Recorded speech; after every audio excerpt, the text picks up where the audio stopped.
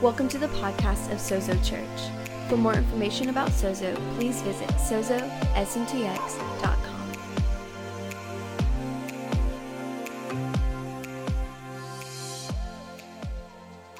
Before I taught, we prayed for people with anxiety. And I had two people come to me this last week and say that panic attacks had stopped and that anxiety had stopped. Isn't that awesome?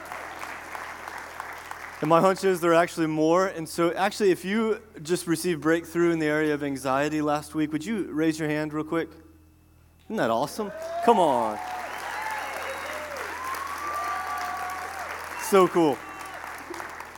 And then we actually prayed, our prophetic team had a word of knowledge, which is basically God saying what he's doing, about somebody with a hurt back and lower leg. That person, actually a young lady, came forward last week, received prayer, and that pain was immediately gone. I actually, she lives around the corner from me, and actually saw her running last week down my street. So that's pretty awesome. I love what God is doing in our family. He's real. It's like the stuff in here was not just for a few thousand years ago, but it's actually for today. That it's living and active, and that it's active in our lives, and that the same God that was in Jesus is actually in us. And so I'm excited as we look more at the story of David, because I think you're going to leave here more encouraged than you actually thought possible. So would you turn with me to 1 Samuel chapter 17, and we're going to look at David and Goliath. Have you ever felt like you're David and Goliath? Anybody? A little bit? Just me? Okay. Here's what I'd like for us to leave with, is that you are David and Goliath, but this story does not say what you always thought it said. So let's jump in.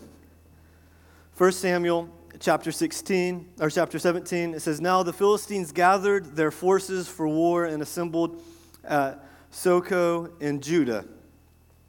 They pitched their camp at Ephes Dammim," I didn't cuss, that's in there, "between Socoh and Azekah, and Saul and the Israelites assembled and camped in the valley of Elah and drew up their battle line to meet the Philistines." So here's what we need to understand when we're looking at Old Testament passages that involve warfare.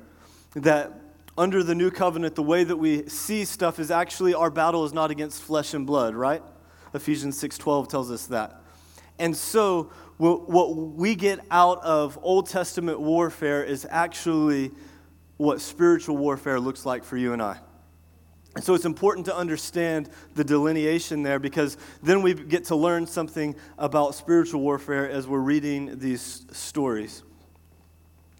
And it says, "The Philistines occupied one hill, and the Israelites another, and the valley between them." So I got on Google, and I Googled those places, and they actually exist. Like, it's not just a made-up story, but those places actually exist. And it's actually a pretty incredible landscape. We'll dig a little bit more into that as we go. Verse 4, "A champion named Goliath," say Goliath, "who was from Gath." Gath, yeah, you wanted to say Gath, so you can say it. Here's the interesting thing. When Joshua, years before this, hundreds of years before this, was going into the promised land originally, they faced some giants. And the giants that they faced, most of them they killed. Some of them they did not kill. And they actually left for the generations that would follow them. We stand at a unique moment in history. We've never been here before. And the giants that we're facing, if we face them all and deal with them appropriately the way that God would call us to, then we will not leave them for the next generation to face. And so there are things that you're fighting in your life. There are things that we're fighting in culture. There are things that we're up against that we can either turn a blind eye to and say, hey, that was good enough for us. Or we can face them head on and see them defeated so that our kids and their kids and our kids' kids' kids won't have to face the same stuff that we're facing today. So it says a champion named Goliath was from Gath, came out of the Philistine camp. He was 6 cubits and a span. Now, I don't measure that way anymore, so I had to look it up. It means 9'9". That's a big old boy. So, around 1960, the Indiana Medical Journal came out with an article on Goliath. And what they believe, and I'll explain a little bit more why, is that he actually had a medical issue called acromegaly. And guys like Andre the Giant, some of you who are older than me would remember who he is. He was a big wrestler. He died at a young age actually because of acromegaly. And what acromegaly does is it attaches to your pituitary gland and it causes you to grow, and so it causes giantism. And what happens with giantism is this, is that you grow massive, not just tall, but you're like strong and bulky. You have extra HGH, which is what the baseball players get in trouble for using. These guys have it naturally. And so there was a whole group of people that lived in Gath and a few other cities that had acromegaly, and they grew to be giants. The interesting thing about these men, and probably women who grew to be giants, is that they were massive and they were incredible at hand-to-hand combat. But the interesting thing that you and I need to know from this story is that giants aren't always what they seem to be. You see, the problem with acromegaly that makes you so big and strong is that it also affects your vision. And so you become incredibly nearsighted, which would explain why, as we go down into, verse 41, it says that he was led onto the battlefield, Goliath, by his shield bearer. Why? Because he couldn't see very well. He didn't know where he was going. And then if you look at the verse before that, it says, in verse 43 it says, he said to David, am I a dog that you come at me with sticks? Here's the interesting thing. David did not come at him with sticks. He came at him with a stick. He had a staff. Acromegaly also causes double vision. And so here you have this man who is a giant and looks incredibly fierce. The only problem is that he has incredible weak areas. That if you fight him on his terms, you lose every day, but if you fight him the right way, you win every day. Here's what I'd like for you to get out of this story. David was not an underdog. 10 out of 10 times, I promise you, David wins that fight. Here's what I want you to get for you out of this. You are not the underdog. You are not the underdog. If Jesus is in you, then 10 out of 10 times you are created to win, to be victorious every single time. And we've got to stop thinking, Christians, as if we are the underdogs, as if we don't have a chance, as if the world is out to get us, and realize that the same Spirit that rose Jesus from the dead is in us. That we are more than conquerors. I don't care what your situation is. I don't care what you came out of. You are more than a conqueror if Jesus lives in you. You're not the underdog. Say it with me, I'm not an underdog. There we go. We can go home now. And it says in verse 7, we'll keep going. It says, his shaft was like a weaver's rod, and its iron point weighed 600 shekels, and his shield bearer went ahead of him. Goliath stood and shouted to the ranks of Israel, why do you come out and line up for battle? Am I not a Philistine, and you are not the servants of Saul? Choose a man and have him come down to me. If he is able to fight and kill me, we will become your subjects. So here's what's going on. This was not a rare occasion, but in ancient days, the way they would fight is there would be two armies that would stand against each other. And if they fight each other, the bloodshed is gruesome. And so when you have two armies that are similar in ability, what everybody realizes is this is about to be a bloodbath. Probably what will happen is that our army becomes so weak that somebody else can actually take us on. And so what they would do is called single-man combat. And in single-man combat, you would pick your 2 greatest warriors, and you would have them meet in the field, and whoever won that fight, their whole army won the war, won the battle. And so it would be like now they all become their subjects. And so that's what's going on here. The interesting part of this story is that here you have Goliath, who is 9 foot 9 inches. He stands far above everybody else. But in the other camp, you have a man named Saul, who is king, who is supposed to be the defender of his nation. And it said of Saul that he stood head and shoulders above everybody else in Israel. Saul is supposed to be the man that goes into combat here. And yet, his cowardice leaves his fight for the next generation. His passivity is actually what causes his name to be dishonored and the name of David to be honored. Leadership cannot afford passivity. Saul's passivity, it had already been decided, but it was a part of what cost him his throne. Verse 10, then the Philistines said, this day I defy the armies of Israel. Give me a man and let us fight. On hearing the Philistines' words, Saul and all the Israelites were dismayed and terrified. Goliath was not the Israelites' problem. Goliath was not the Israelites' problem. The problem that you see in front of you is not your problem.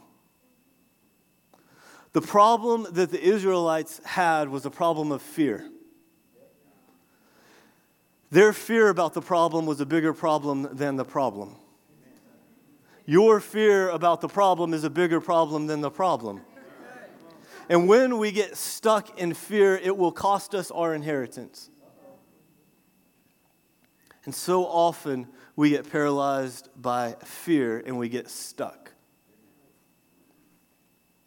I heard one guy say it this way: fear is actually faith in the enemy.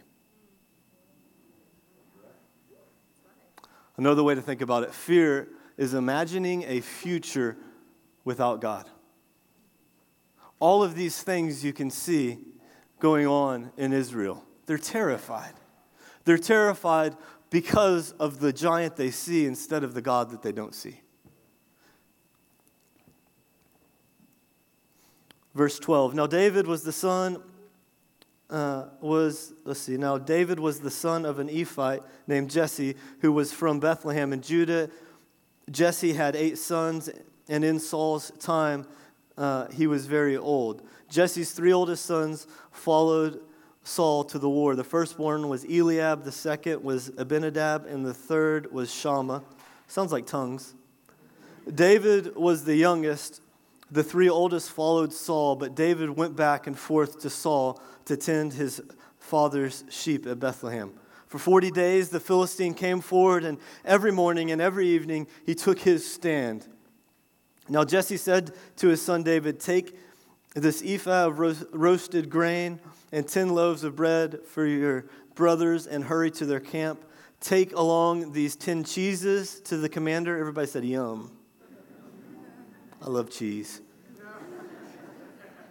To the commander of their unit. It's interesting, the commander gets cheese. Everybody else gets like some bread and stuff, but he gets cheese. That's good honor right there. "See how your brothers are, and bring back some assurance from them. There with Saul and all the men of Israel in the valley of Elah fighting against the Philistines." Early in the morning, David left his flock in the care of a shepherd, loaded up, and sent out as Jesse had directed. He reached the camp as the army was going out to its battle positions, shouting the war cry. Israel and the Philistines were drawing up their lines, facing each other. David left his things with the keeper of supplies and ran to the battle lines. David was a fight looking for a place to happen, I think. And asked his brothers, because he knew who he was. If you know who you are, then you're not going to back down from a fight. Now, I'm not saying we go pick fights with people, but again, this is about spiritual warfare. When we know who we are, we don't go backing down from a fight, but we actually go looking for it. It is good. Y'all can say amen if you want. Let's see. I was trying to buy some time to figure out where it was. As he was walking to them, Goliath, the Philistine champion from Gath, stepped out from his lions and shouted the usual defiance. They got used to it. Are you used to the enemy's defiance? Don't get used to it. And David heard it. And whenever the Israelites saw the man, they all fled him in great fear. Now the Israelites had been saying, do you see how this man keeps coming out? He comes out to defy Israel. The king will give great wealth to the man who kills him. He will also give him his daughter in marriage and will exempt him from his taxes in Israel. Sounds like Saul is scared. And it sounds like all of the people have taken on a victim mentality. What are we going to do about it? We can't do this. Who are we to go there? David asked the men standing near him, what will be done for the man who kills the Philistine? He's already figuring out what he's going to get. Do you see that? He's not saying for the man who faces the Philistine. He's saying what's going to be done for the man who kills this Philistine. He's looking through Goliath into his future. Why? Because he knows who he is. Paul writes Timothy in 1 Timothy 18, or 1:18, I think it's going to be up here. Wait for it. There it is. So Timothy, my son, I'm entrusting you with this very responsibility in keeping with the very first prophecies that were spoken over your life and are now in the process of fulfillment in this great work of ministry. In keeping with the prophecies spoken over you with this encouragement, use your prophecies as weapons as you wage spiritual warfare by faith and with a clean conscience. For there are many who reject these virtues and are now destitute of the true faith. David was already anointed king. He was not yet appointed king. So he knew prophetically two things to be true. He knew that he was supposed to be king and he wasn't yet. And he knew that this man, Goliath, stood as a threat to his kingdom that he had not yet received. And so he knew prophetically that Goliath must fall. What is it that God's already spoken to you? What is it that he's already said, this is who you are, this is where you're going, this is the call of God on your life? Don't let giants cause you to back down. Don't allow the enemy's whispers to keep you from stepping into your destiny. If you know who you are, then you know where you're going, and the Goliath in front of you is something that you see through to get to your destiny.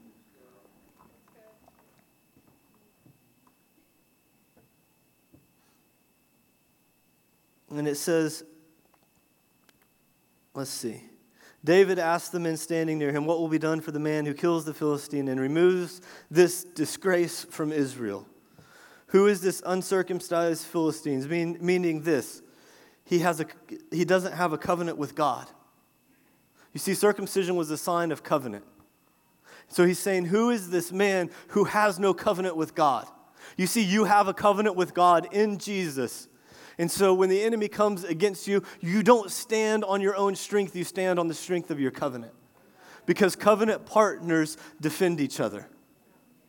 And so you know that when the enemy comes against you, he's not picking a fight with you, he's picking a fight with God and his family. Amen.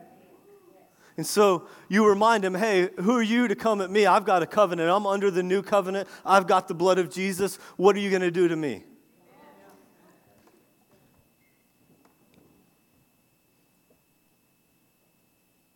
They repeated to him what they had been saying and told him this. This is what will be done for the man who kills him. When Eliab, David's oldest brother, heard him speaking with the men, he burned in anger at him and asked, why have you come down here? And with whom did you leave those few sheep in the wilderness? I know how conceited you are and how wicked your heart is. You came down here only to watch the battle. That older brother is the voice of religion. And the voice of religion will always try to put you in your place when you're being obedient to God. Who are you to go there? And he uses all of this stuff. The interesting thing about David's brothers is that every single one of them was there when David was anointed to be king. And not by some random guy, by Samuel, who everybody knew was a prophet.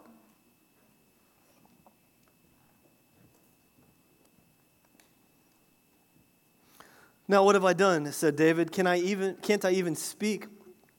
When he then turned away to someone else, he brought up the same matter. And the men answered before him what David had said and overheard the report and reported to Saul, and Saul sent for him. Saul found a little bit of courage, and he sends for David. The world is looking for a little bit of courage. David said to Saul, "Let no one lose heart on account of this Philistine. Your servant will go and fight him." I love this. It's 2 Timothy 1:7. I think it'll be up on the screen. It says, "For God has not given us a spirit of fear and timidity, but of power, love, and self-discipline." That's what David's living out of. He's like, I'm not going to be scared of this. If you're wrestling with fear and timidity, sometimes we get so accustomed to the stuff that we wrestle with that we actually start to believe that it's us. And I remember growing up, I've shared this story with you a few times, but when I was little, I had this weird experience being in front of people. I was the Christmas ornament in a big Christmas tree choir. Yeah. And there was a camera in the back, and so I thought that I thought the news was actually looking at me. And it terrified me. It terrified me so much that I hated to be in front of people. And what I realize is that the enemy's just a big liar. And so often we actually get attacked in the place of our calling. Where is it that there is your most significant attack? And I'll tell you something, the devil knows something about you that you don't yet know. That he has figured out where you're called, and he's going to try to shut it down even before it ever surfaces. Think about Moses and the infanticide in those days, or Jesus and the infanticide in his day. See, the enemy wants to shut you down, but you don't have a spirit of fear and timidity, but of love, power, and a sound mind. And he's going to try to accuse you, and he tries to use our stuff against us. I remember as a teenager wrestling with pornography. In fact, I would say that was the giant that kept me from stepping into my destiny. You see, as a high schooler, I had different leadership positions offered to me by my peers, by youth pastors and coaches and all that kind of stuff. I got voted into an office that I didn't run for in school. Serious. Maybe it's because nobody wanted to do those things, and so they just figured I'd be the sucker. I don't know. But there was a call of leadership on my life at a young age. And I remember thinking, I'm struggling with this. I've got no place to lead. And I had been given actually bad counsel on that specific issue, that you're going to struggle with this for the rest of your life. This is just something that men deal with. This is the thorn in your side. All of that kind of stuff that's just ridiculous. You see, my problem was not pornography. My problem was the mindset about it. And it was the giant in front of me appearing to be bigger and stronger and better than it actually was. And it was trying to steal from me the call of God on my life. And what I found is that in Jesus there is freedom. And what I found actually is that try harder wasn't the key, but receive his love for me was. I don't know what giant is standing in front of you, but I'd like for you to begin to take up the mindset that it is a mirage, that it is a liar, that it is powerless compared to what's in you. If it's addiction, if it is family history, if it is the way that your mind works, that it is not stronger than the one who is in you. And so often we get stuck by what we see instead of believing what we don't see. And so David says to him, And Saul replies to David, "You are not able to go fight against this Philistine and fight him. You are only a young man, and he has been a warrior from his youth." But David said to him, "Your servant has been keeping his father's sheep. When a lion or a bear came and carried off a sheep from the flock, I went after it and struck it and rescued it and the sheep from its mouth. When it turned on me, I seized it by its hair, struck it, and I killed it. Your servant has killed both the lion and the bear. This uncircumcised Philistine will be like one of them because he has defied the armies of the living God. The Lord rescued me from the paw of the lion and from the paw of the bear, and will rescue me from the hand of this Philistine." Your secret breakthrough. David was fighting the lion and the bear when nobody else was watching. There are things that you're facing right now. Nobody else can see it. Nobody else is watching, but it is your training for public victory. You're in training. Whatever you're dealing with right now is training for where God's taking you. And if you'll face it, recognizing what David said there, the Lord who rescued me, it's the Lord who's fighting your battles. He's just asking that you would co-labor and participate with him. What is it that you're facing? Where are you hopeless? Where are you stuck? Where are you wrestling? Where do you keep repeating the same patterns? God wants to bring breakthrough. You're not stuck. You're just in training. Say, "I'm in training." You're in training, just like David, for reigning. You see, you are supposed to be royalty. You've been adopted into the family of God, and you're supposed to be victorious, and you have access to everything that's His. You're in training because you're supposed to be living out of every spiritual blessing that you've received in Christ Jesus. And the enemy in front of you is actually the opportunity for you to take it up a notch. And so let's take it up a notch. And Saul said, "Go, and the Lord be with you." He's like, "Okay, you got this. I'm scared. You're not. Why don't you go?" Then Saul dressed David in his own tunic and put a coat of armor on him and a bronze helmet on his head. David fastened on his sword over his tunic and tried walking around because he was not used to them. David says, "I cannot go in these," he said to Saul, "because I am not used to them." So he took them off. So often, people want to put armor on you, put responsibility on you, comparison on you, and try to make you be something that you're not. The truth is we do it to ourselves so often. I don't need a Saul to put armor on me. I put the wrong armor on all the time. I remember years ago when I was doing college ministry, and Lauren and I had just been to this conference, and so we heard this like fire preacher guy. I mean, it was like, this guy was incredible. And so I got up on stage that next week and preached and tried to preach like him. and I'm grateful that I have at least one honest person in my life. And so Lauren says to me, she says, "Joel, you're not him. Don't be him."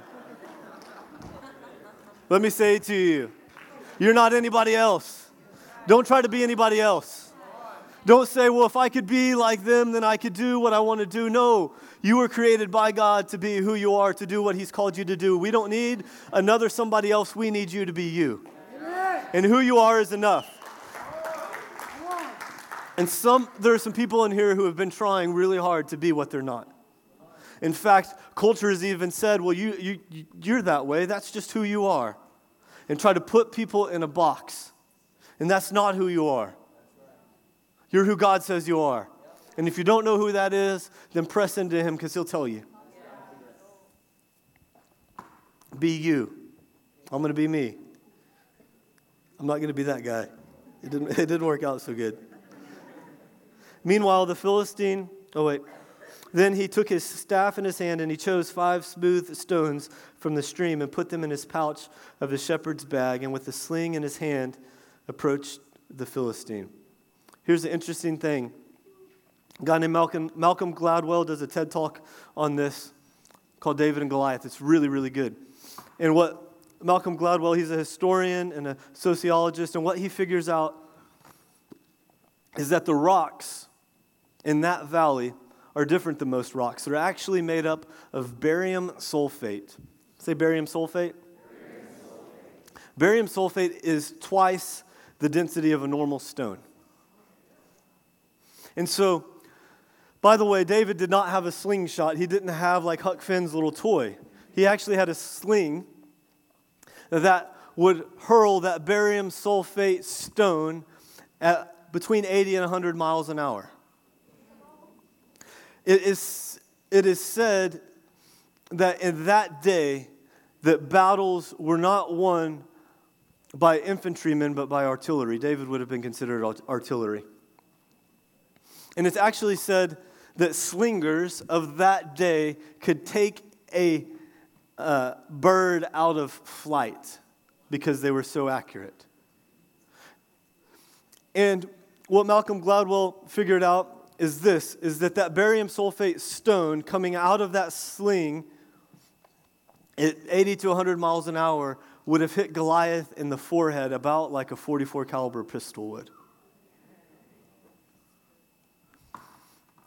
You see, the way that David decided to fight Goliath was not the way that a lot of us do warfare. He didn't fight Goliath on Goliath's terms, he fought him on his. What is the strength that God's given you, and how has He given you the ability to fight? Stop fighting battles on the enemy's term. So often, we come at the enemy and try to fight him on his terms. It says, so meanwhile, the Philistine with his shield bearer in front of him kept coming closer to David. He looked at David and saw that he was a little more than a boy, glowing with health. That's awesome. Maybe more than health. And handsome, and he despised him, and he said, am I a dog that you come at me with sticks? And the Philistine cursed David by his gods. That didn't do him much good. Come here, he said, and I'll give your flesh to the birds and the wild animals. David said to the Philistines, you come against me with the sword and the spear and the javelin, but I come against you in the name of the Lord Almighty. That's how we fight. In the name of the Lord. We talked about this a few weeks ago. When we use the name of the Lord, what we're not doing is putting a cute little ending to our prayer. When you use the name of the Lord, you're using His likeness, His image. It's as if He was standing there Himself. You might as well start picturing you. When you start praying in the name of Jesus, picture Jesus right there with you praying what you're praying. You see, when we pray in the name of Jesus, it's the name above every other name. When we pray in the name of Jesus, the enemy flees. The name of Jesus is a strong tower. It's a refuge. It's a place that we can go and hide. It's where you get protection. It's where you get life. You have been given the name of Jesus, and so use it.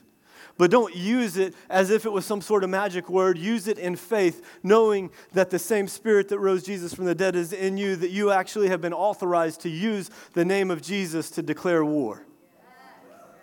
Let's stop living on retreat, by the way. Let's stop like just fighting the fights that are in front of us, but let's take enemy territory. Diane's excited, at least. The God of the armies of Israel, whom you have defied. This day the Lord will deliver you into my hands, and I will strike you down and cut off your head. This very day I will give the carcass of the Philistine army to the birds and the wild animals, and the whole world will know that there is a God in Israel. Okay, what's your giant? I've already asked you that question, what's your giant? And now here's what I want you to do. I want you to, in your mind, just say, that giant's going down. In the name of Jesus. He's done defying the Lord. He's going to fall. And the world's going to see. Amen. All those gathered here will know that it is not by sword or by spear that the Lord saves, for the battle is the Lord's, and He will give you into our hands. As the Philistine moved closer to attack him, David ran quickly toward the battle line to meet him. David wasn't scared. Don't be scared. Don't be scared. Let's stop being scared. Let's stop being afraid. Our fear about the problem is a bigger problem than the problem itself. Let's stop being afraid. Let's run straight into the battles. And as the Philistine moved closer to attack, David ran quickly toward the battle line to meet him. Reaching in his bag and taking out a stone, he slung it and struck the Philistine on the forehead. The stone sank into his forehead, and he fell face down on the ground. So David triumphed over the Philistine with a sling and a stone. Without a sword in his hand, he struck down the Philistine, and he killed him. What's in your hand? What is it that you have to fight with? What has God already entrusted to you that's yours to fight with? He's given you everything that you need. David ran and he stood over him and he took hold of the Philistine's sword and he drew it from the sheath. And after he killed him, he cut off his head with the sword.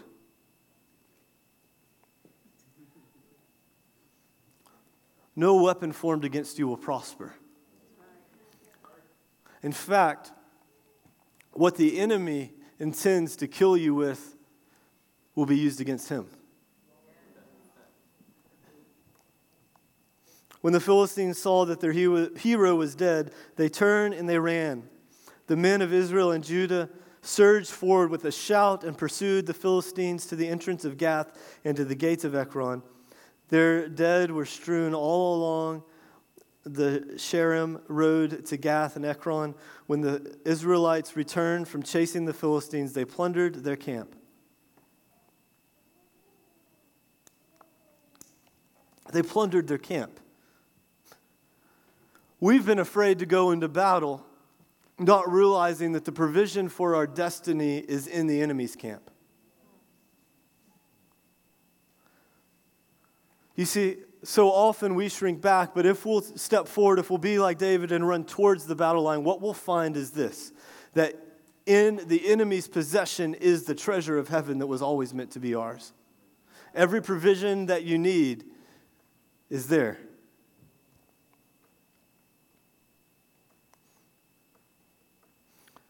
So David took the Philistine's head and brought it to Jerusalem. He put the Philistine's weapon in his own tent. As Saul watched David going out to meet the Philistine, he said to Abner, commander of the army, "Abner, whose son is this young man?" Abner replied, "As surely as you live, your majesty, I don't know." The king said, "Find out whose son this man is." If they don't know who you are now, they're going to find out.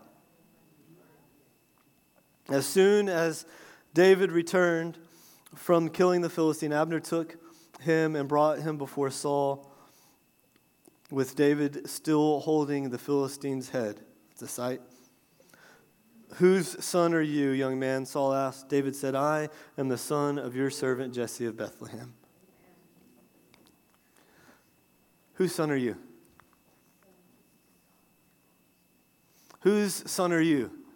And whose family do you belong? Whose lineage are you in? You belong to Jesus. You've been adopted into his family. That's who you are. And when we start to recognize who we are, we start to recognize what we're called to. Your anointing rests on your assignment. God has anointed you to do what he's created you to do. There is grace on you to do it. There is grace on you to face down giants. And those giants may be spiritual warfare. It may be that the giants ahead of you are generational patterns of sin. It may be that the giants ahead of you are actually breakthrough in technology. It may be that the giants ahead of you are for incredible artistic display. But whatever it is, the giants ahead of you should no longer intimidate you, because your destiny lies on the other side of those giants. Like Archie just said, we win. I love what Romans 8:37 says. It says that in Jesus we are more than conquerors. Would y'all stand up? You're more than a conqueror. My buddy Mark we were talking about this idea the other day, and what he said was this. He says, if I'm more than a conqueror, then I'm going to run the score up. If I'm more than a conqueror, I'm going to run the score up. I'm not going to play nice. I'm not just going to be okay with a little bit of victory, but I was made to be victorious. Sometimes we settle for a little bit of victory instead of the victory that we were meant to live with. Here's what's incredible. David kills this giant. And years later, his men, everybody who was afraid of killing giants, the descendants probably of those very men at that battlefield who continued to back down, maybe even some of those men begin to kill giants. And before you know it, the giant slaying was not that big of a deal. What was difficult yesterday becomes normal for today. The breakthrough that we walk in, the breakthrough that you're fighting for will become easy for the people that come after you. And so it's God's desire that we would not back down, but that we would stand in His name and see the victory that He's already given to us. You were made to be victorious.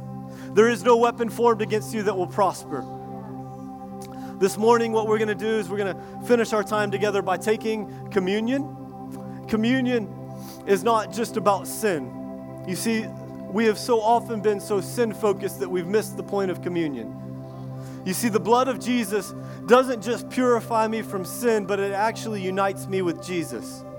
It puts me in His family. It means that the same blood that was in Jesus' veins in mine, I'm in His family. I belong to Him, and I live in victory because He is in me. And so as we take communion this morning, what I want you to do is to be reminded that you are in a covenant. That's what communion is about. You're in a covenant with Jesus.